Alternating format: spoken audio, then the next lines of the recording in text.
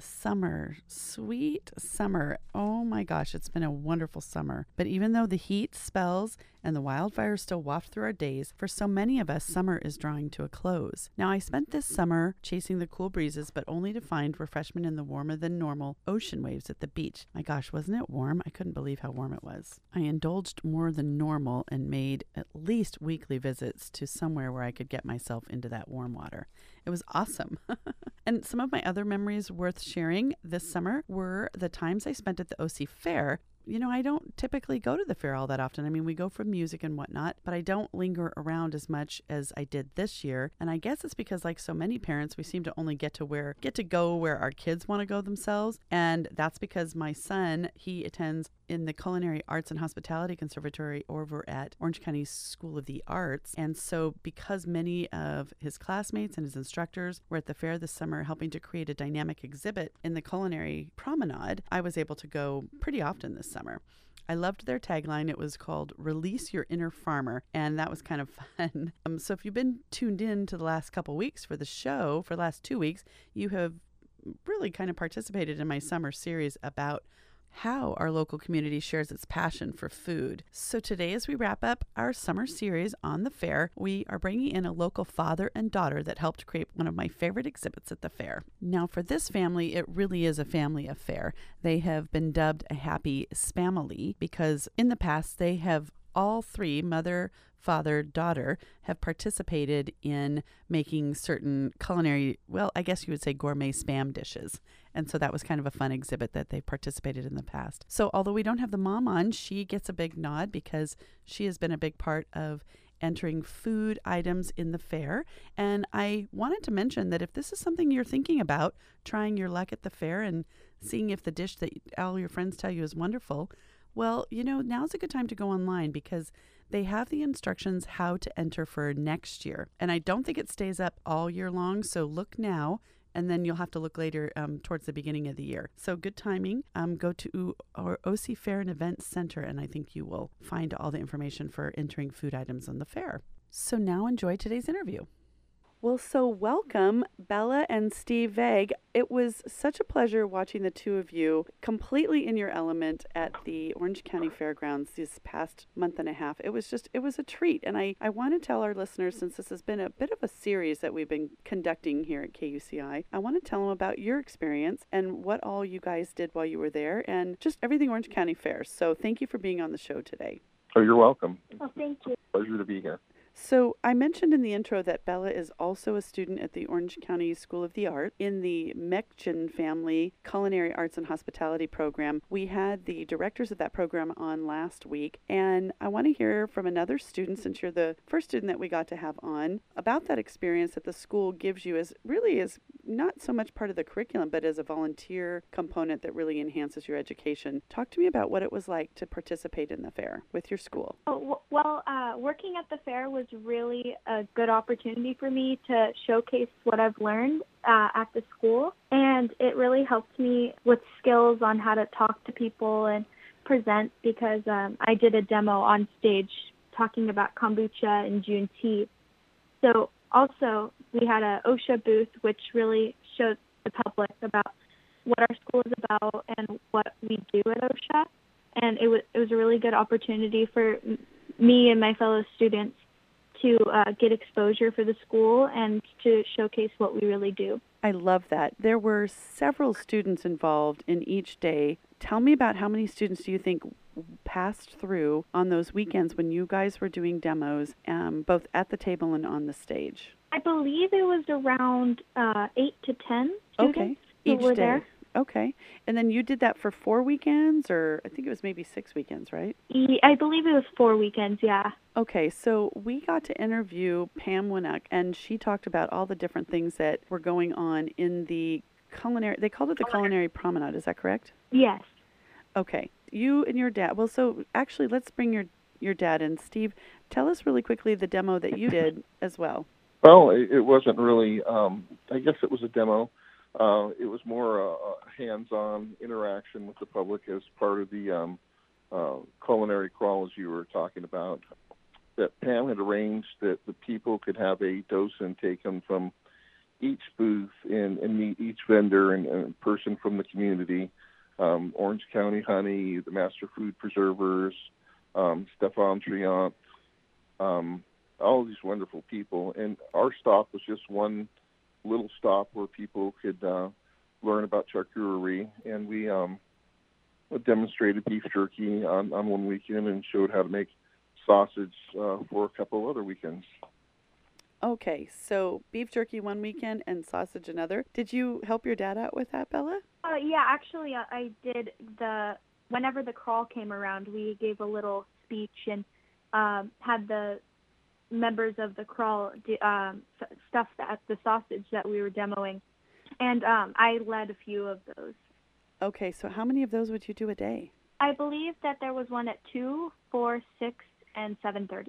Oh, so you had a jam-packed day of giving demos and teaching and interacting with the public, didn't you? Yeah. So this tradition of participating in the Orange County Fair for your family is not a new one since you've been a culinary student, is it? No. You guys you've been doing this for a long time. Tell me a little bit about your family and why the interaction with Orange County Fair and what all you've been doing throughout the years. Well, when I was in 4th grade, I joined 4-H. My dad put me in 4-H, and I couldn't figure out a project to be in, so I decided poultry would be a fun project. I'm like, oh my gosh, I can have a pet chicken. And when I started doing it, I realized that it was market poultry, not showmanship poultry. So they weren't friends; they were food. And were you disappointed? And how old were you? I was 4th grade, so around 9. 9, okay. And it was a good experience for me to learn where my food came from, because before I was 9, I didn't really eat any meat.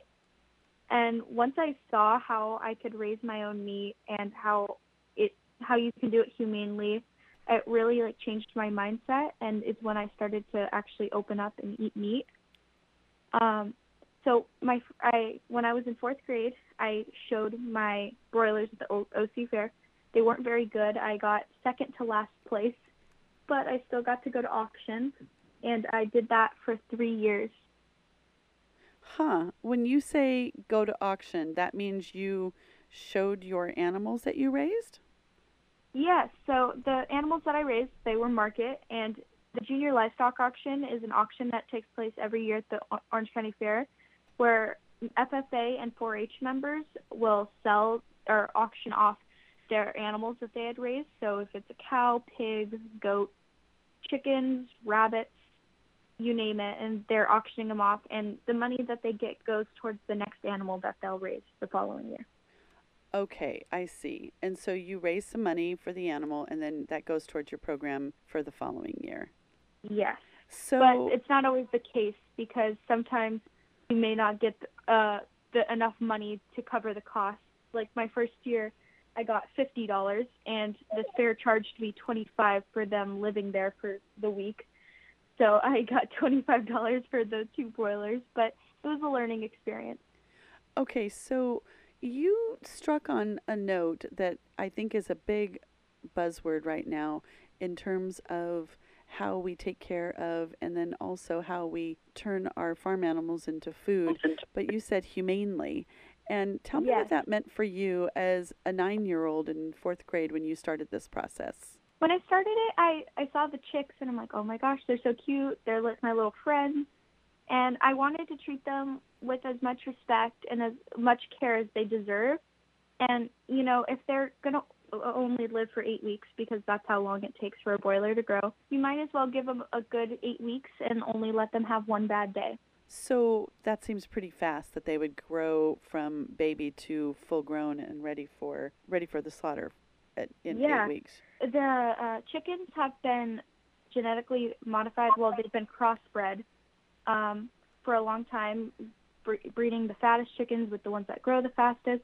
And there's no hormones or anything in their food. It's just how they crossbreeded the birds to make them grow in 8 weeks. Okay, so are they growing faster than a normal chicken? Is that what your thought is?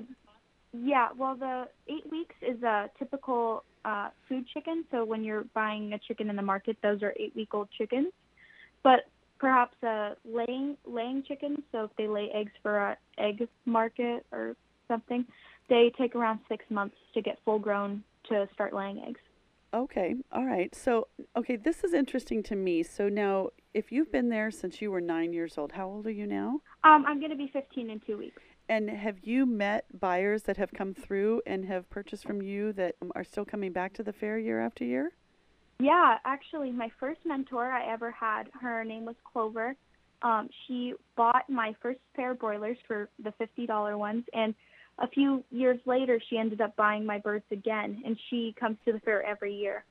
And she probably comes to check out what you've raised, doesn't she? Yeah, she does. And in what capacity was she a mentor to you?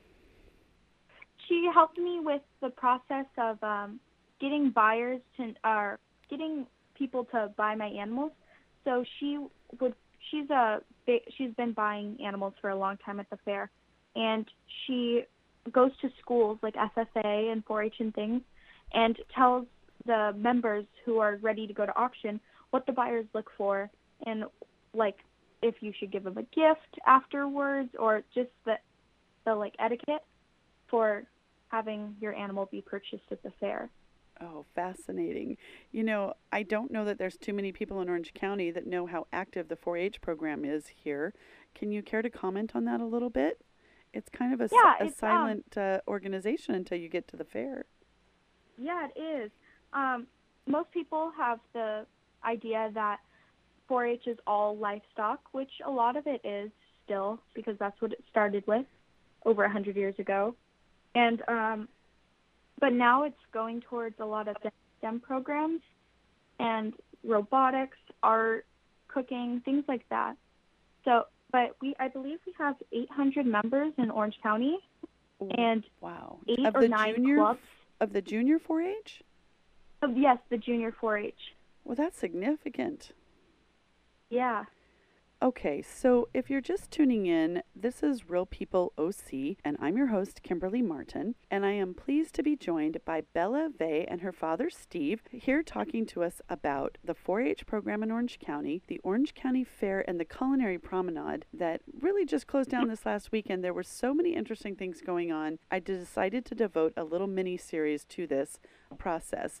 I was excited about many of the, I would have to say, maybe some of the newer aspects to the fair. Whenever I go to the fair, I am prepared to have junk food, and this time I steered clear, and I only had a macaroon at Stéphane Trion's. He is a master, well, I know I'm going to mess this up because Pamela Winnock told me about this. He is a master pastry chef from France, and also I pretty much just drank the kombucha. So let's circle back. Actually, you know what? Before we leave the 4-H topic, Steve, can you come in and talk to me a little bit about your interaction with the 4-H at this most recent fair? And also, I'd like you to comment, if you would please, advice you shared with me when we were sitting there on the stage, and I said something about me not liking chicken, and you said that we just simply haven't had chicken properly raised. So let's talk a little bit about that. Yeah, I'd like to kind of reiterate what Bella was saying about the chickens, and she said the bad words GMO, and chickens,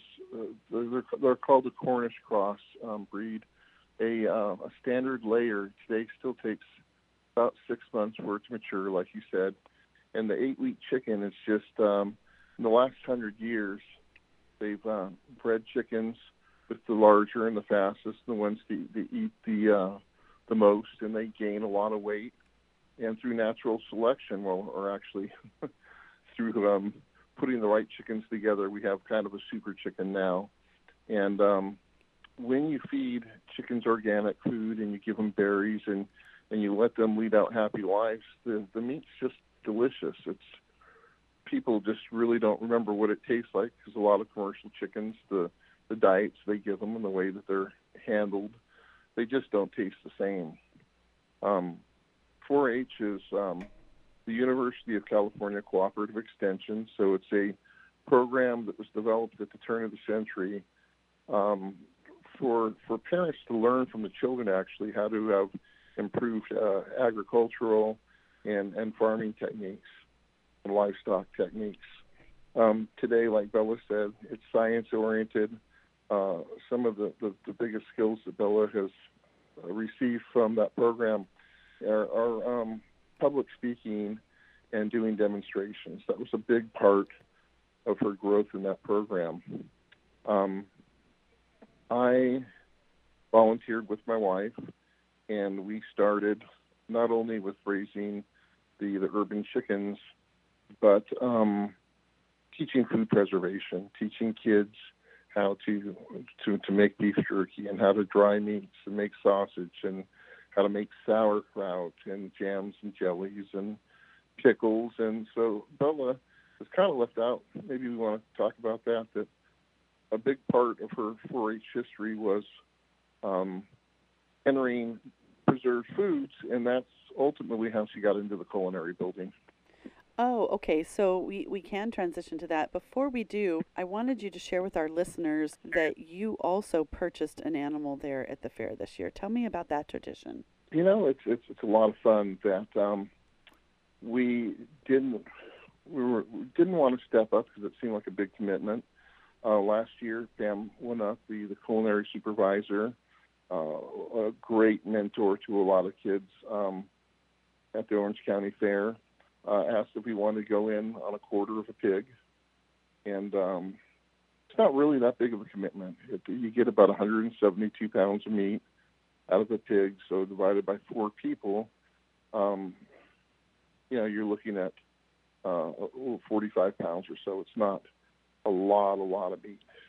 It's delicious because the kids have taken care of the animals, treating them humanely, fed them healthy diets, and there's just a sweetness and a richness to the meat that you pay a lot of money for, and you're supporting kids in the community, Future Farmers of America, 4-H kids, and it's really neat. So this year, 3 of the chefs, or 2 of the directors, Chef Matos, Chef Strifolino that you just had on the show, and Crane, we all went on an animal, and it was a lot of fun. So we had a local butcher, Electric City Butcher.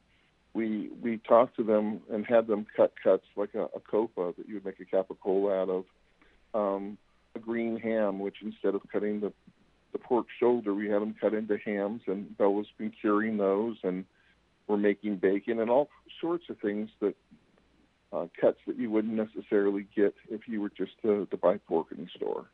So this is our 2nd year. It's a lot of fun. So, okay, I love that we're talking about what I think has become such a lost art for society today, but you're giving me loads of hope, telling me how many members are in the 4-H club program, and then also to see Bella's enthusiasm. Here she is, she's been doing this since the 4th grade, where she's really learned and taken more of a concerted effort into food, and like she said at the beginning of the interview, where her food comes from. So let's move, if we could, to the segment on preserving. And that is such a fascination to me right now. And I want to hear about the kombucha recipe for June tea, because I didn't know about that. And I'd like you to explain that to me. So recently I've been doing more and more research on kombucha because it's a big hobby of mine. I love my SCOBY. It's one of my favorite things ever. And I stumbled across... Should we tell our listeners what a SCOBY is? Oh, a SCOBY is a symbiotic culture of bacteria and yeast. It looks like an alien. It's a big blob, and it's the source of all the bacteria and yeast for the kombucha, and is what gives it the fizzy and gives it all the probiotics. All the fermented flavors. Yes. So years ago, Bella, I'm taking me back a little bit. Steve, you might remember, but we had these horrible things called chain letters, and they were quite annoying. But we had one that was related to this stuff called mushroom tea. And somebody would grow the mushroom in their fridge and then cut off part of it and give it to a friend. And that we were growing in our fridge, if we did it right, we grew yet another mushroom, and then we would have to share it with somebody else. And I don't know, maybe you should bring the chain letter back, Bella. that was early kombucha. Yeah, that's the same idea. And with the SCOBYs, when you can cut a piece off and give it to someone, or you can make another jar, have a separate jar of kombucha. And for the June tea, I stumbled across the recipe for June tea, and I said, what is this? How do we spell that for the listeners? It's Jun. Okay. And I looked it up, and it said it was made with green tea and honey. And I thought to myself, that's pretty strange because all of the kombucha recipes in this really great book that I use for kombucha, it says strictly you can only use black tea and sugar, nothing else, because the honey has bacteria-killing properties in it, and it can kill the bacteria that you're trying to develop in the kombucha. So when I stumbled across this recipe, I thought it was crazy, and I started doing more research on it. And it's said to have been even before kombucha, and it's basically the same thing. You make a strong green tea, and you add honey and dissolve the honey, and you add a SCOBY, but it has to be a different SCOBY than kombucha. It has to be adapted to June tea, and you ferment it just like kombucha, and it's a lot fizzier and not as strong tasting and pungent. I prefer it over kombucha. It's really good. So it's milder and a little more mellow. Yeah, a lot more mild. Well, so I do know that people that are kombucha makers are using honey because my neighbor in Villa Park, she is supplying her Villa Park honey to a local farmer's market kombucha maker, and they're using her honey to make it. So fascinating. Why does it work? It's because the yeasts and bacteria that are in the the SCOBY are feeding off of the sugars and caffeines from the tea and the honey, and leaving back a gas, which is what makes the kombucha have that fermented flavor and the bubbles in it. Okay, very cool. I would love to hear a little bit more about the sausage demo and the beef jerky demo that the two of you did while you were there. Dad, you want to go ahead? Oh, sure. Well, we have a couple of different sausage makers, a 5-pounder and a 20-pound.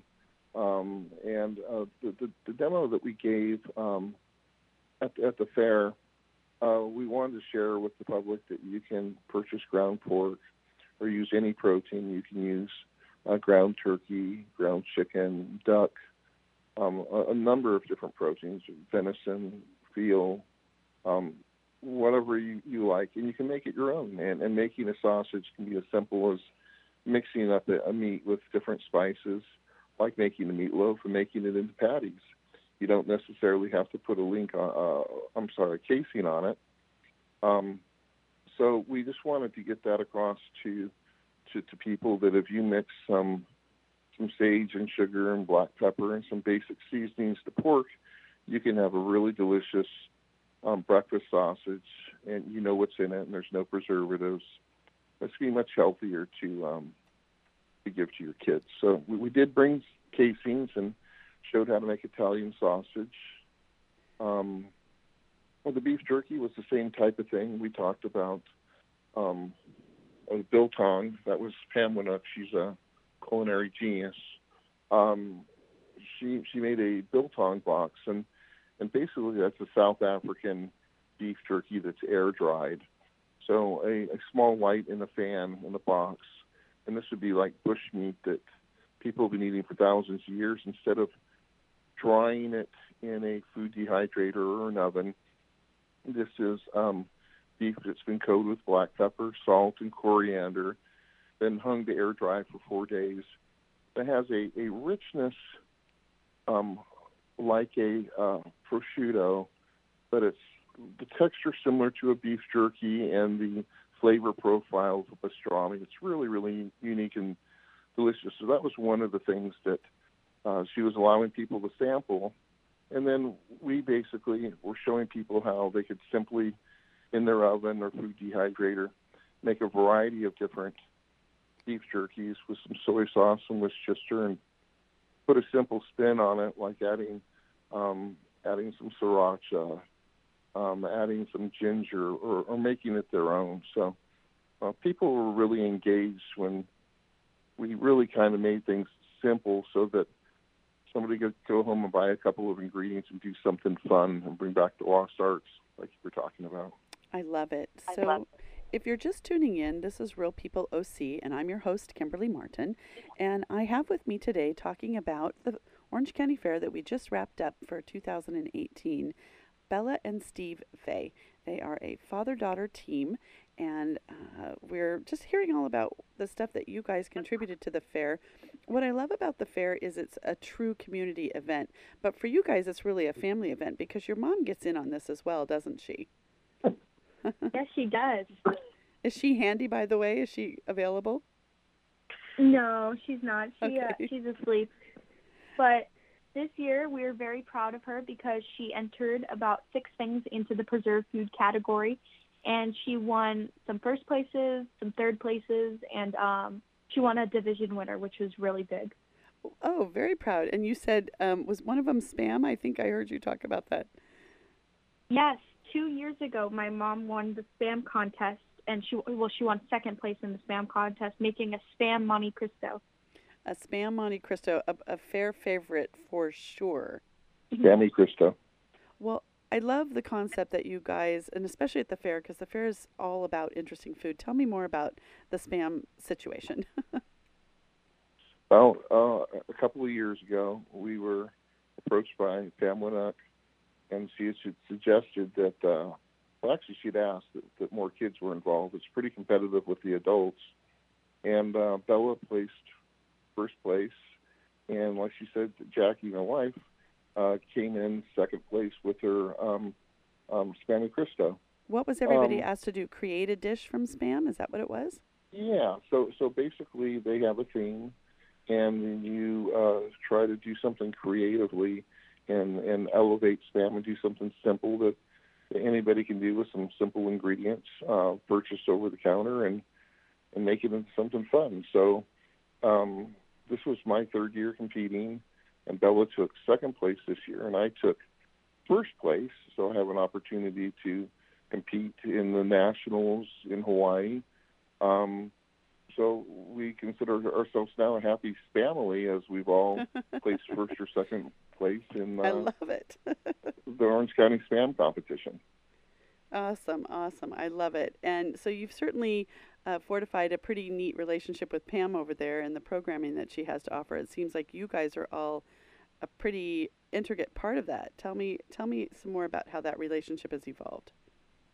Well, we're 100% in, and Pam has afforded Bella the opportunity to do demonstrations on stage in front of 150 people since the age of 12. And so she's honed a lot of those public speaking skills, and Pam has guided her in how to make better entries for her preserved foods and win awards, and just really been a fantastic person to help guide Bella along her culinary journey. Awesome. I love it. I guess that's really what the fair is about, community coming together, sharing important skills, and it sounds like you guys have developed quite a number of relationships through the Orange County Fair. And I guess for me, after I sat and observed all of this over the couple weekends that I was there, I really just wanted to share that with everybody. And that is the reason I decided to devote so much time to the Orange County Fair, because I didn't go and do the traditional things. I didn't do any rides. I didn't do any of the crazy fair food, but I really immersed myself in the culinary promenade where they talked about releasing your inner farmer, and I just thought it was fabulous. So I'm so pleased that I got to learn more about all of this with the two of you. Well, thank you. It's been Thank you. a lot of fun speaking with you tonight. So the backdrop of all of this, Bella, is that you started at a really young age learning about food, like you said, where food comes from, and then preserving food, which is probably one of the most important things we bring back to our culture, because not only have we lost a lot through the way we process food now, but we've lost a lot of the health of our own food. And preserving food seems to bring a lot of that back into the equation for us. I'd love to know, since we've had the directors of the Orange County School of the Arts, the culinary program, I'd love to know a little bit more about this for you, because this is really you building your future.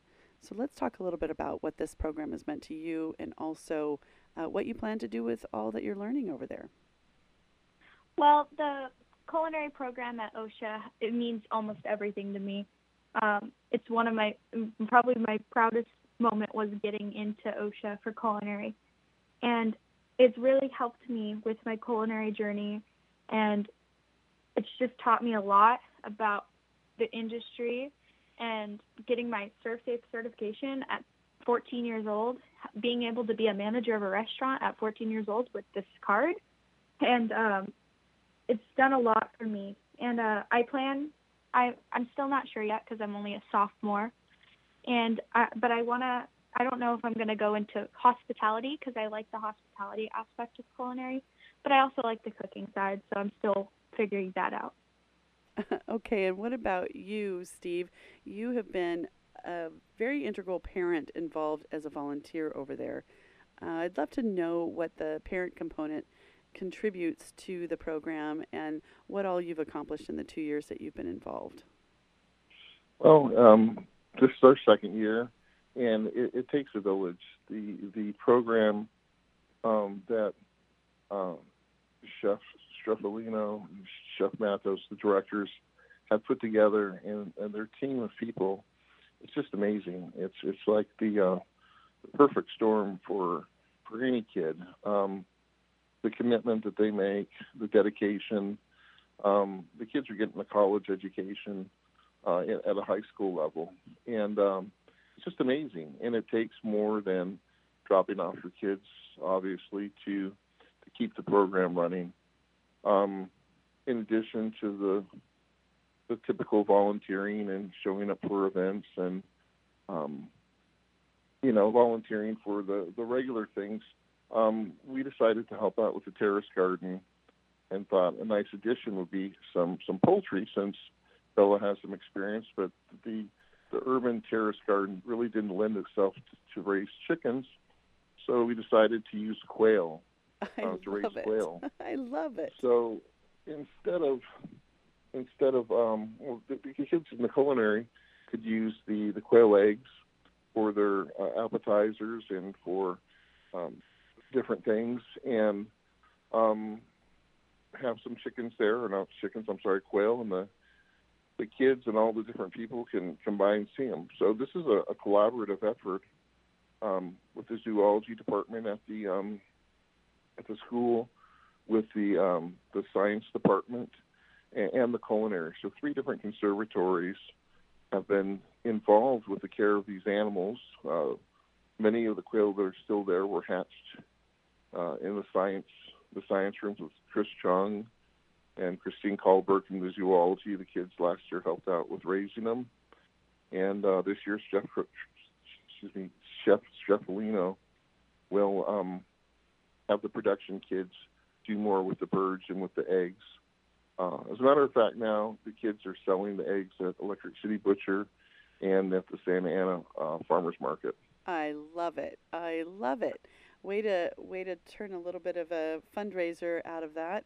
And so, where do you see the terrace garden and the quail egg setup going? Is it a program you plan to expand? Well, there's a lot of attention that the California Restaurant Association has seen this, and people in the community.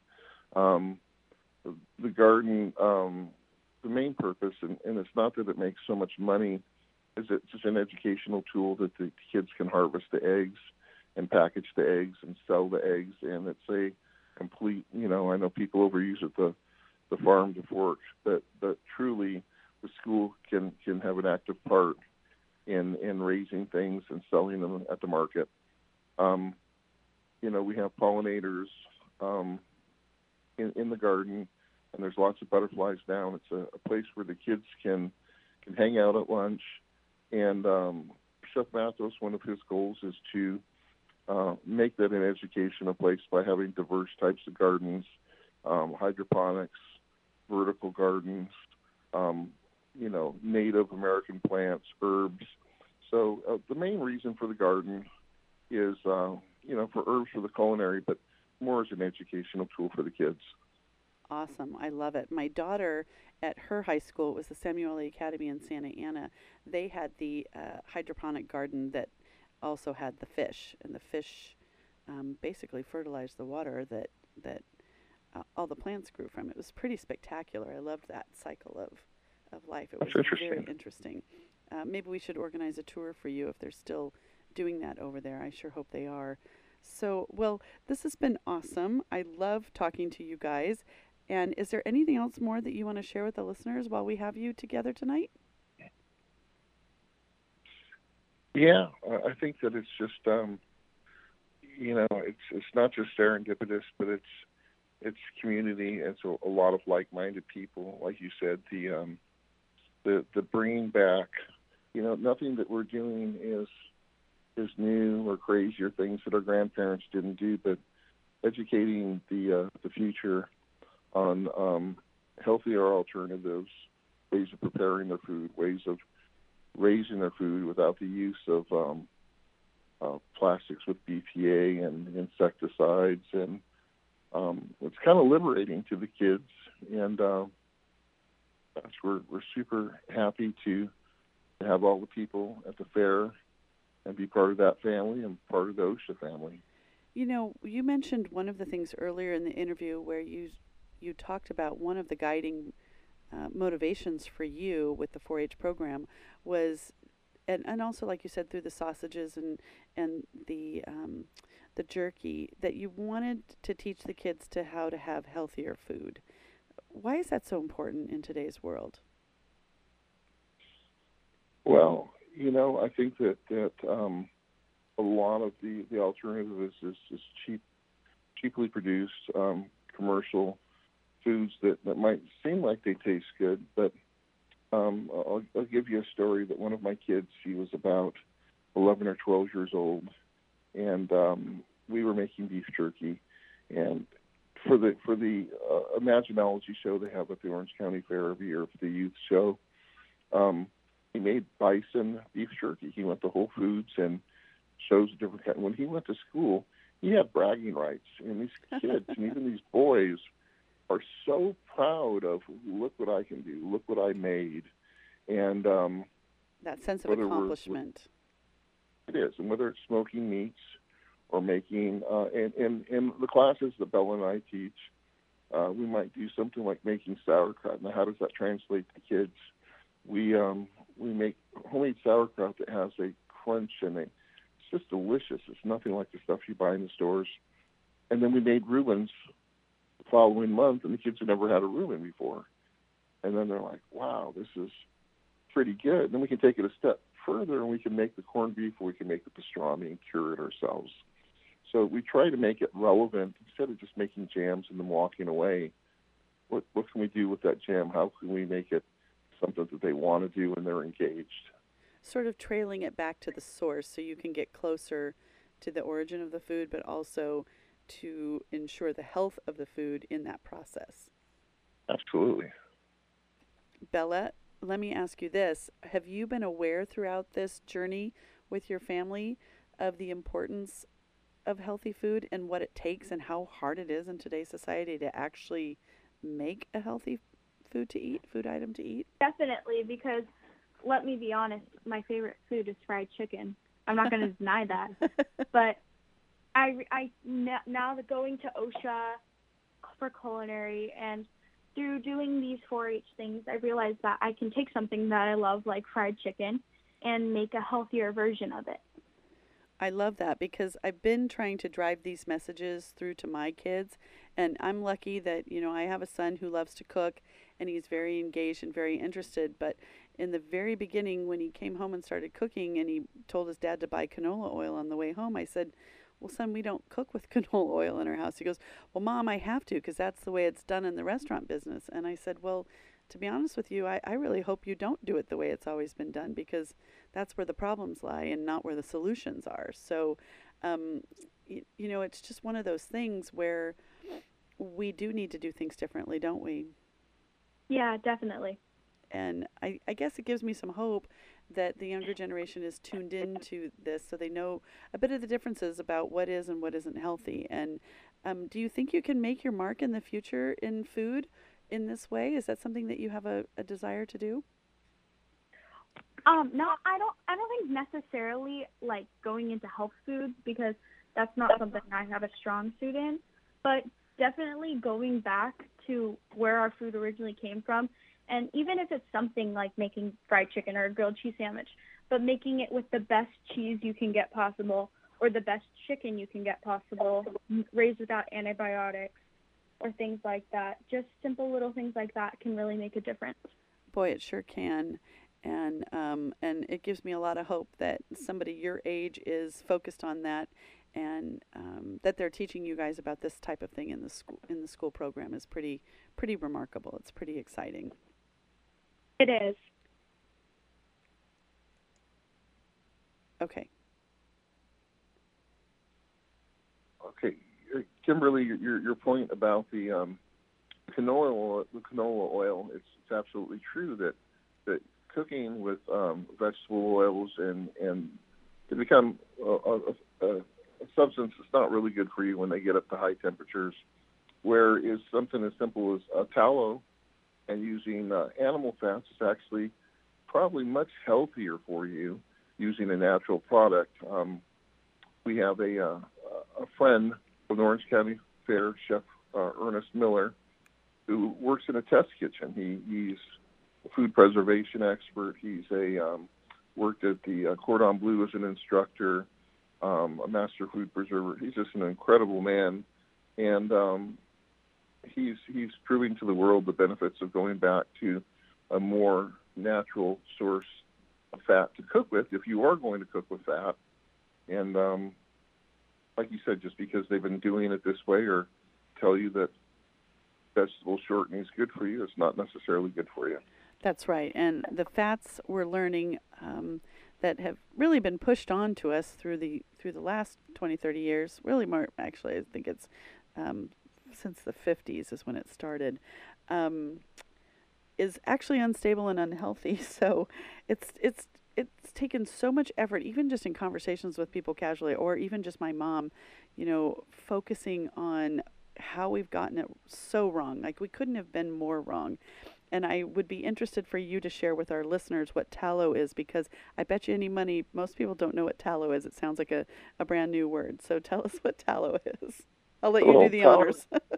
Yeah, tallow is beef fat. Beef and it's fat, been around, that's right. Beef fat, and it's been around forever and ever and ever.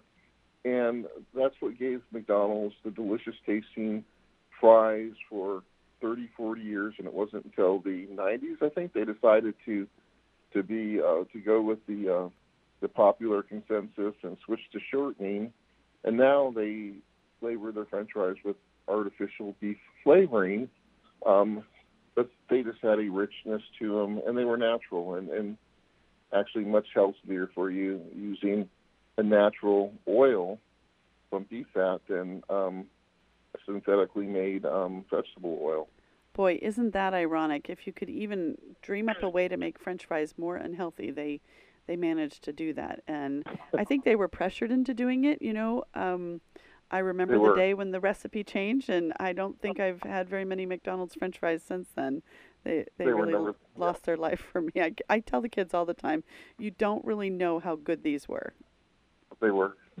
Actually, Chef Miller had a contest at the fair. I believe it was the first day at the fair, and he had Tasty Fries from the fair make French fries fried in beef tallow, and then fries fried in, I believe it was peanut oil or something like that. And they had customers come up and sample the fries, both, and everybody seemed to like the beef tallow ones a lot more. Isn't that interesting? I love it.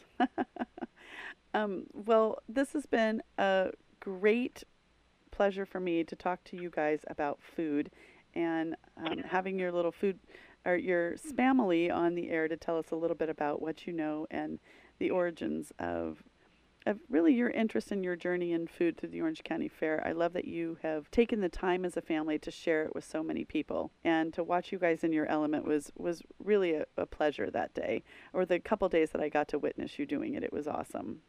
Well, yeah, thank you so much for I guess bringing it to the public. So hopefully more people will want to become better informed. True. Yes. I agree. And Bella, you keep on doing what you're doing because the future needs you. Oh, thank you so much. All right. Thank you, folks, for being on the air today, and we will sign out for today. Well, you're welcome. Thank you so much.